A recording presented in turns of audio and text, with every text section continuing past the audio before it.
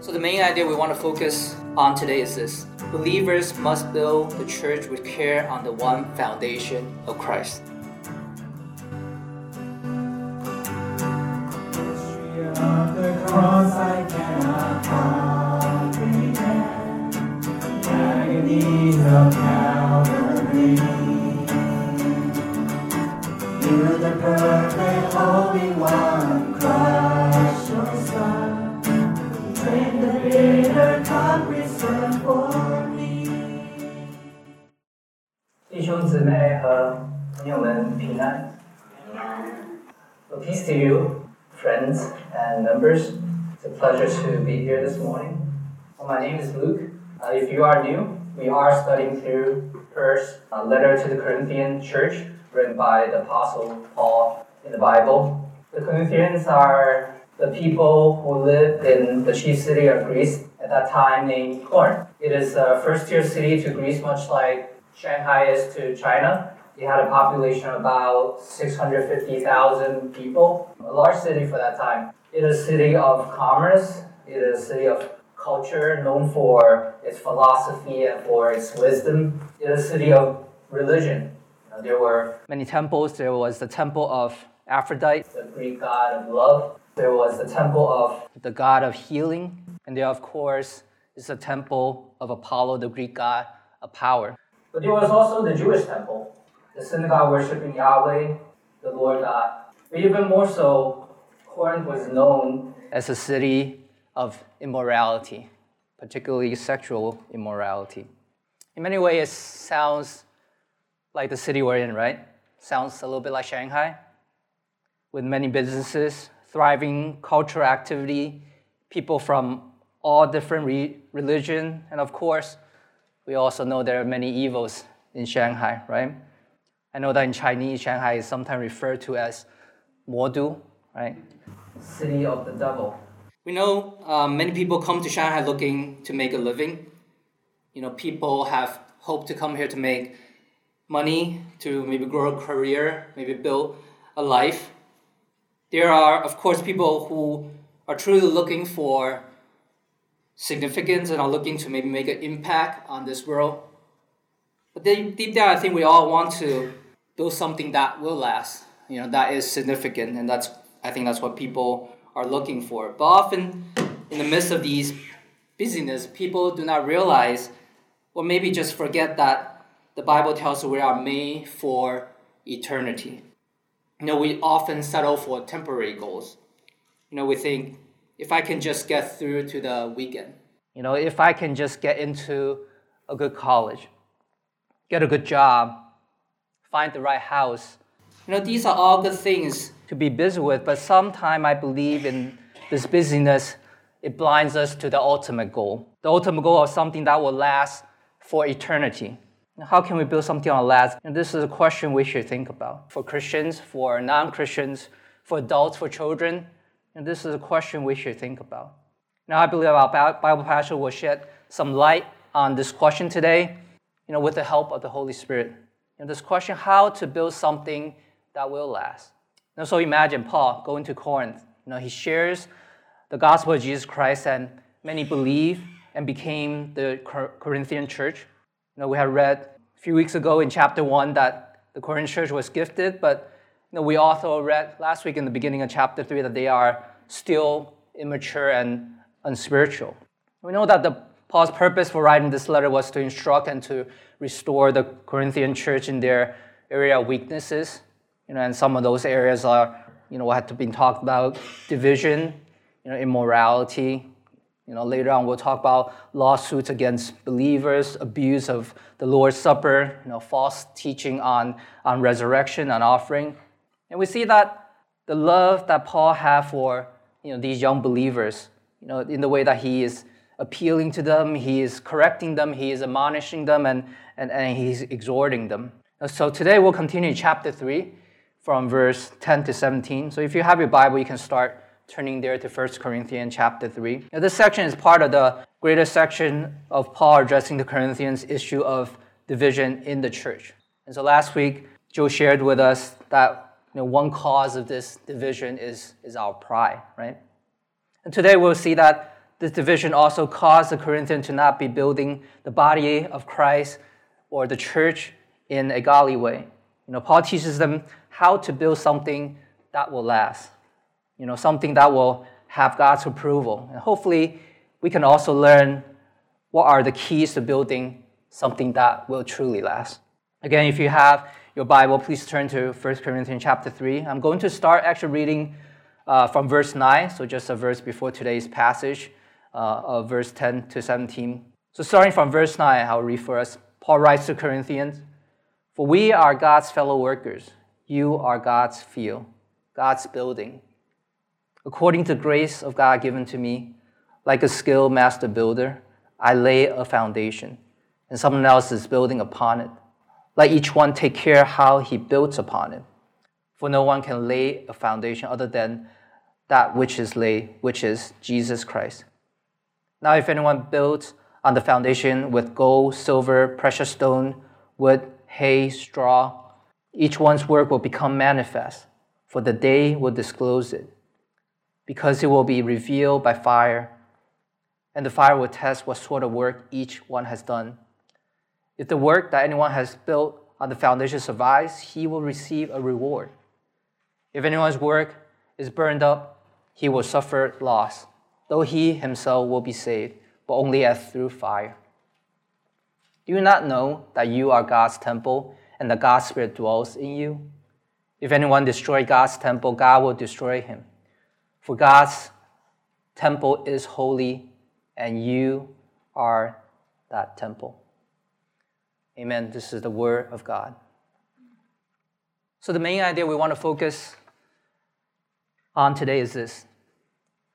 Believers must build the church with care on the one foundation of Christ. I think this also answers our question on how to build. To build something that will last, we need to build with care on the foundation of Christ. Or for those like me that need something simpler to remember, today's main idea is simply build with care. As an outline to our main idea of building with care, we'll consider three aspects of building. Number one, importance of the foundation, from verse 10 to 11. Number two, the importance of the materials, verse 12 to 15. And number three, importance of what's inside, verse 16 and 17. The first section, importance of the foundation. And number two, importance of the materials. And number three, importance of what's inside. Let's get into it. The importance of the foundation. So we all know that the foundation is extremely important to the structure and integrity of a building, right? Earlier in the service for scripture reading, we read about the temple, the Jewish temple being rebuilt in Ezra 3. There was this part that said, all the people shouted with a great shout when they praised the Lord because the foundation of the house of the Lord was laid. For the Israelites, the house of the Lord signified the presence of God. So when the foundation was laid, they were so excited because it meant that the house of the Lord will be rebuilt. Here in Shanghai, we see many skyscraper buildings being built, right? Many times in a building construction site, it would take months or even years before we see the construction workers start building above the ground. The reason is that the taller the building is, it's even more important to have a large foundation that is able to secure the entire building. So what do you need as a foundation if you want the building to last forever? This is what Paul is talking about in our passage today. When he talks about a building, he's talking about the people of God. He's talking about the church and using a building as a metaphor. So remember again, when we talk about a church, we're talking about a group of believers, a gathering of believers. And in verse 9, Paul shifts the analogy from the church being a field where the workers plant and water to the analogy of church being a building, a structure that is being built. Who Paul is addressing specifically here is the local church. He's writing to the local church of Corinth, the Corinthians. And we can apply to WSBC because we are a local church, a group of believers in this local area. So what do we need as a foundation if we want to last forever? Paul says it very plain in verse 11. If you look there, for no one can lay a foundation other than that which is laid, which is Jesus Christ. Jesus Christ is that foundation. The foundation needs to first be able to last forever if we want the building to be able to last forever. And for those of you that are maybe not Christian yet, you might wonder, how can Jesus exist forever? Wasn't he just a man that existed in history back 2,000 years ago in the Middle East? Well, the Bible tells us that Jesus is the eternal God that became fully man. He died on the cross to pay for the sins of the entire human race. The Bible tells us that all of us had a problem, and that is we did not acknowledge God as our creator. We live it as if we are our own gods. And that offended him and deserved to be punished by forever separation from him when we die. The good news, or the gospel is, Jesus came to suffer God's punishment in our place. He died being crucified on a wooden cross, but death could not hold him down because he lived a sinless life that did not deserve death. So he resurrected back to life to reign forever as the king for his people. Those that acknowledge our sin problem, repent and believe in the work that Jesus had done, are saved, are his people. So friends, if you're not yet a believer, this is the foundation we are trying to lay in you, the foundation of Jesus Christ. Jesus is the key. He's that foundation that will last for his people, for the church, for every local church, for all of God's people, for the Corinthian church and for WSBC. Now, this is also why Paul is telling the Corinthian church that there should be no division in God's church because there is only one foundation, and that is Jesus Christ. Brothers and sisters, members of WSBC, Paul's reminder is for us as well. What ultimately binds us together as a church is our common foundation in Jesus. But not only just to have that foundation, Paul tells the church that we need to build upon this foundation of Jesus Christ. So look back at the second part of verse 10, with me there. Paul writes, let each one take care how he built upon it. Paul assumes each person is building, and each person needs to take care in how he builds. And we'll talk more about how we should build in the next section. But first, we need to ask ourselves, are we building? Do we even know or think that we should be building the church? Maybe you think that building the church is only for the pastors or the elders and the deacons, maybe the missionaries. Well, I think we need to adjust our thinking. Each person in the church, each member of the body should be taking care to build. Paul writes, let each one take care how he builds. So here are two ways you can start, or maybe you can expand the portion God has assigned for you to build. So first, pray and ask God how he wants you to do that. Now start a dialogue with God. Let me suggest, for a few consecutive days this coming week, wake up a little earlier in the morning and find a space that you can be alone and ask God. Ask God, how would you like me to build the church? Ask God this question, how would you like me to build the church? Ask God that and wait for him to answer. If you need something to help you to wait, you can read Matthew 6 maybe and meditate on that, Matthew 6. I find that a lot of time when God gives me directions, I end up with more questions. Well, this is good because God wants us to ask those questions and have a dialogue with him. Maybe God says, I want you to bring more people into the church. And you might ask him, well, how do I do that? My friends are not even interested. And he might say, have you even tried? Usually God wins the debate if I try to have, an argument with him. But the point is, have a dialogue with God. He is alive and living. You can have a conversation. You can have a discussion with him.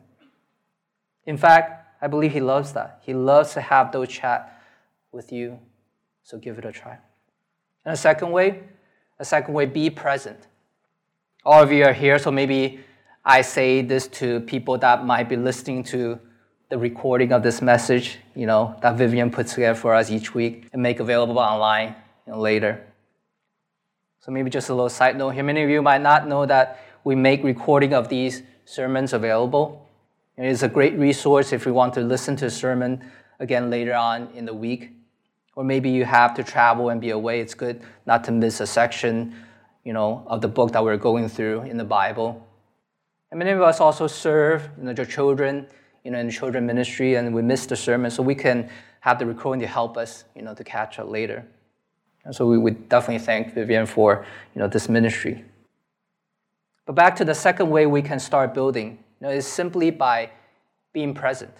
For those listening and not here, how can you be building the church if you're not with the people of God regularly? And we want you to come back and join us, or join another church so you can build with other believers together. And even for all of us here physically right now, do we realize we need to not only be present physically, but also need to be mentally and spiritually present as well? Are we thinking about if we should be involved in building the church and how we should be involved?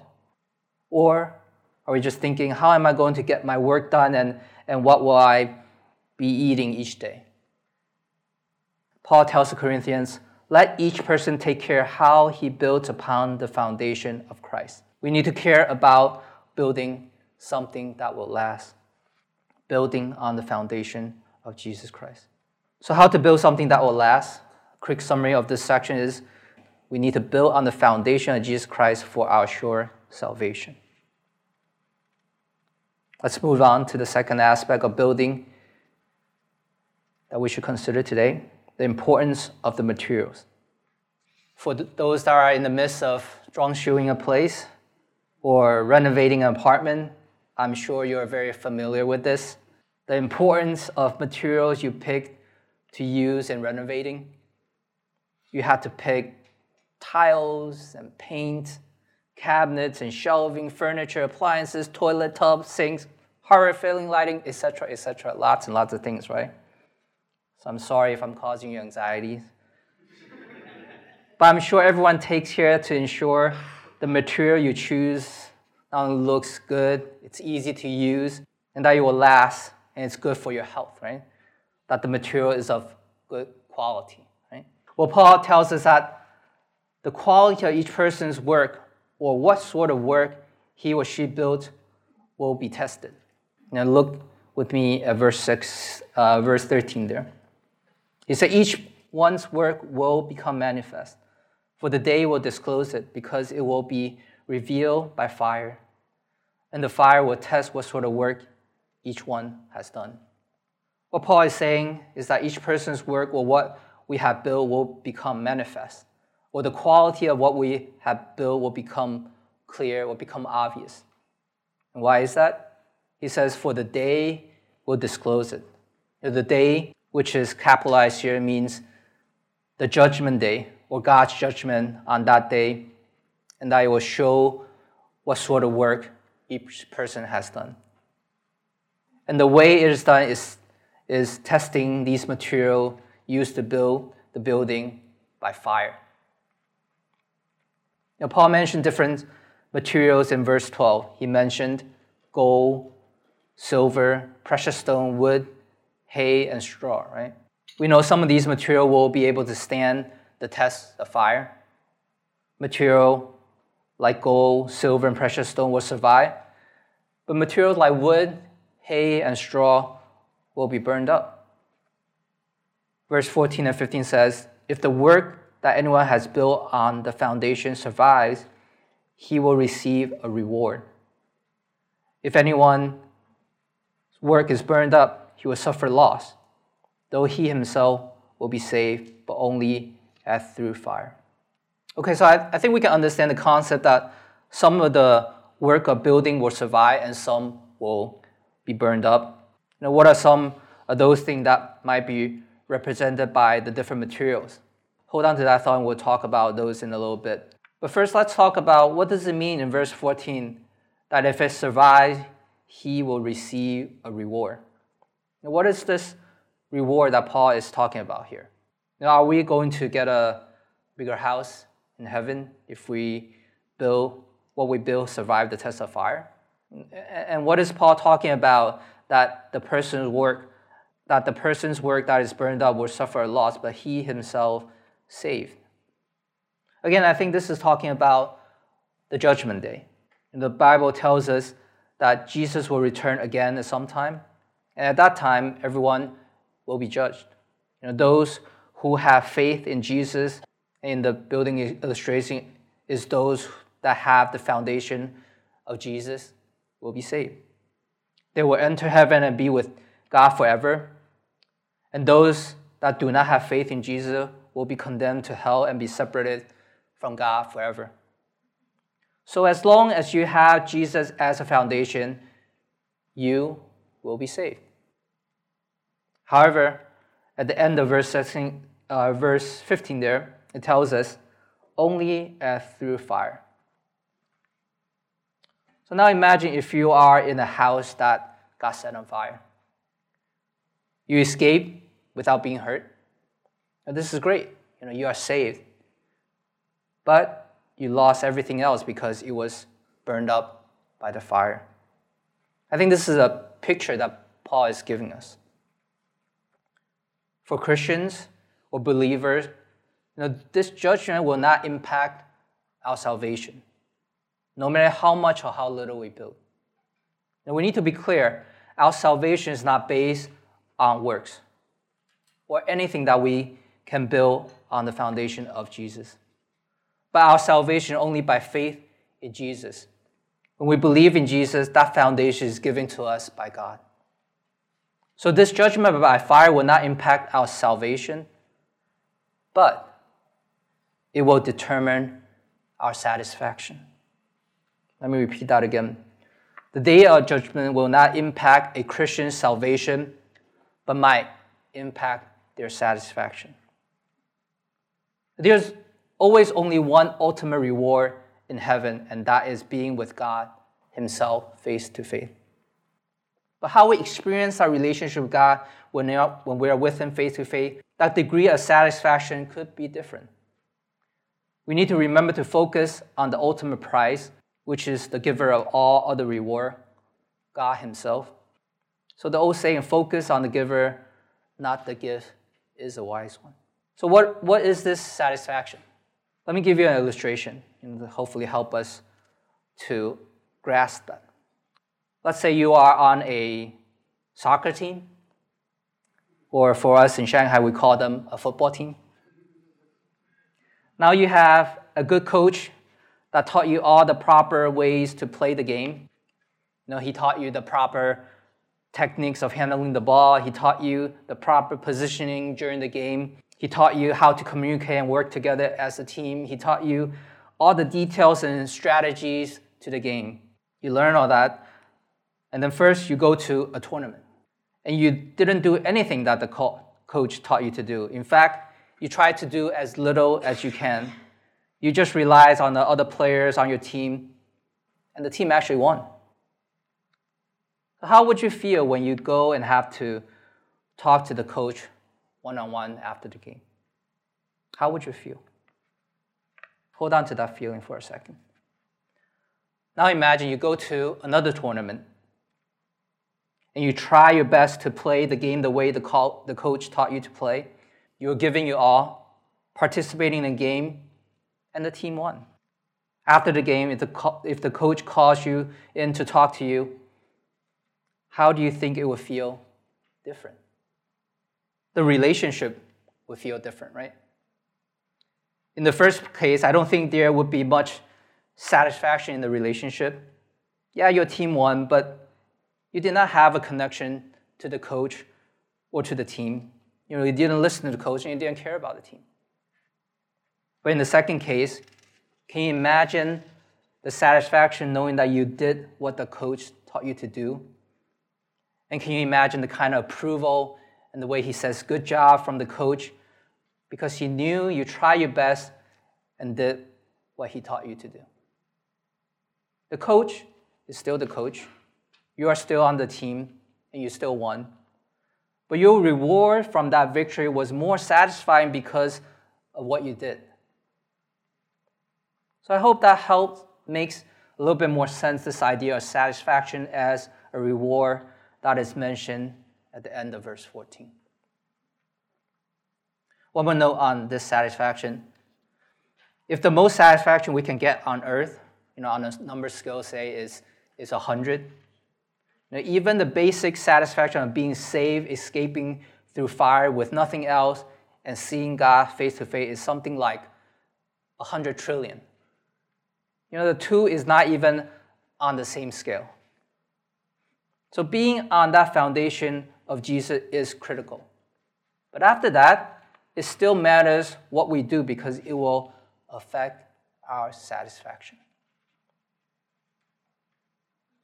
Hopefully now we understand the importance of the materials we use to build on the foundation of Jesus Christ, that it will impact our satisfaction, our experience when we meet God face to face. Now we should get into the specifics. What are some of these materials? Paul uses the analogy of gold, silver, precious stones, and wood, hay, and straw. Now, what exactly could be some of the things represented by these materials? I believe gold, silver, precious stones represent things like faith, obedience, uprightness, humility, service, mercy. You might be able to think of more. Things that God teaches us on how to live as a community of believers. On the other hand, wood, hay, straw represent things like selfishness, disobedience, jealousy, division, immorality, pride. Again, you can probably name more. Living with worldly values or living by our flesh. When we build with ways God teaches us to live, we will be rewarded. But when we build with worldly values, not in accordance with God, with desire of the flesh that is contrary to God, those things will be burned up. We will have wasted our energy and our efforts. So as applications, let's apply this specifically in 7 ways real quick. So number 1, speaking to the members, for the members. Build with evangelism and sharing the gospel. Having more believers of Jesus Christ is for sure something that will last. Believers are the things that will last forever with God. So members, build with evangelism and sharing the gospel. Number 2, for children, which applies to all of us that still have parents that is alive. Build with honoring our parents by showing respect and being patient with them. The Bible tells us this is a command from God with a promise that it will go well with us. Number 3, for people working in the marketplace, build with honesty and truth in your work. Now, we may face short-term loss, but compared to the long-term gain for eternity, it will be an investment well worth the cost. Number 4, for those desire to be married, build with obedience to God of not marrying unbelievers. Obedience. I know this can be hard, but God will last a whole lot longer than any potential marriages. God will last a whole lot longer. Number 5, for all men and women, build with trust in God's design of sex only in the marriage of one man and one woman. Build with trust in God's design of sex only in the marriage of one man and one woman. Fleeting pleasure with guilt is no pleasure at all. Our purity matters to God. Number 6, for those that have been wronged, those that have been hurt. Build with forgiveness, working towards reconciliation. Bitterness and rage will be burned up by fire. They will. They are not worth holding on to. And number 7, for everyone, build with the Word of God. Build with God's Word. Again, the Bible tells us heaven and earth will pass away, but His words will not pass away. This is something that we can hold on to. To wrap up the section, how to build something that will last, we need to build with quality materials that is doing things God's way for our satisfaction. Let's move to the last aspect of building. The importance of what's inside. Number 3, the importance of what's inside. Have you seen buildings that are built but no one lives inside of them? Actually, I think we have lots of those all around China. Right? For one reason or another, the building is built but no one lives in it. What happens? These buildings become run down when they are not lived in, right? A building or home needs to be maintained and protected, or else it will break down or be vandalized. And what is inside a building is very important for its maintenance and for its protection. So what does verse 16 says? Lives inside the church or a group of Christians. Let's look there, verse 16. Do you not know that you are God's temple and that God's Spirit dwells in you? The Greek for you there is plural. It means you all of you believers together are God's temple and God's Spirit dwells in you all. God's Holy Spirit dwells in each believer and lives in the church.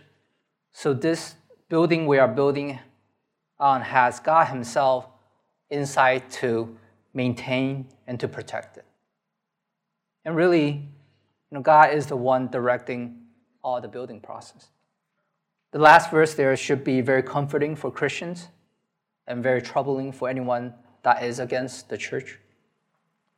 Let's look there in verse 17. It says, if anyone destroy God's temple, God will destroy him. For God's temple is holy, and you are that temple. Wow. Don't mess with God's temple, right? God doesn't say if anyone destroy God's temple, they will be given a ticket or fine or even be punished. And He says if anyone destroy God's temple, God will destroy him. And we think God is just about love and peace. No, God is more than that. He is a fierce protector. Don't mess with His temple or He will destroy you. Brothers and sisters of WSBC, you are that temple. We are that temple. Holy, set apart for God Himself. What an amazing truth, right? Are we going to be anxious that we will be, visited by authority sometime? Sure, as human we will be anxious. But do we have to be afraid if we are forced to shut down? No. Even if we need to split it up or go somewhere else, we can continue to build by God's grace with whatever believers are around us. I think instead, we should have compassion on the authority or officer that do not know God. Pray for them. Share the gospel with them so that they might not be destroyed by God. As believers, we want the good for Shanghai. We want the good for China. We want the good for the Communist Party. We want the good for the people all around us. By being and building a faithful church of Jesus Christ, this is the most good, the best good that we can do. Again, to summarize this section, how to build something that will last. We need to build knowing that the Holy Spirit dwells inside for our protection. We should conclude. Americans have this tradition of trick-or-treating on Halloween, which is every October 31st, and that happens to be today. It involves dressing up in costume for kids and going around asking for candies and treats. Well, my kids participate in this tradition and usually comes home with a big bag of candies and treats each. They have their own tradition of dumping out the bag of candies and treats on the floor and sorting through them. They keep the candy and treats they consider good, and they give away or throws away the ones they consider bad. Well, on that judgment day, there will also be a similar sorting by Jesus. What we build will be tested by fire. The things that survive the fire will be considered good. The bad ones will be burned up. How will we build something that will last? We learn from Scripture today that we need to build on the foundation of Jesus for sure salvation. We also need to build with quality material like faith instead of sight, like obedience before understanding, like uprightness instead of wickedness. We need to build doing things God's way for approval and satisfaction because our work will be tested. And finally, we need to build knowing that the Spirit of God dwells inside Christians for our full protection to secure our eternity. How to build something that will last? Build with care by faith on the foundation of Jesus Christ. Today I'm going to end with slight changes to one of David's prayer from 1 Chronicles 29 to offer ourselves and build on the foundation of Jesus. So would you bow and pray with me? Heavenly Father, for all things come from you, and of your own have we given you. For we are a stranger before you and sojourners. Our days on earth are like a shadow, and there is no abiding. O Lord our God, all this that we have provided for building you a house on the foundation of Jesus come from your hand, and it's all your own. We know that you test the hearts and have pleasure in the uprightness. In the uprightness of our hearts, we offer ourselves freely and joyously to you. O Lord our God, keep forever your purposes and thoughts in the hearts of your people and direct our hearts toward you. And it's in Jesus' name that we pray. Amen. Thank you. The Father's heart completely satisfied. Jesus, thank you. Once your enemy, now seated at your table. Jesus, thank you.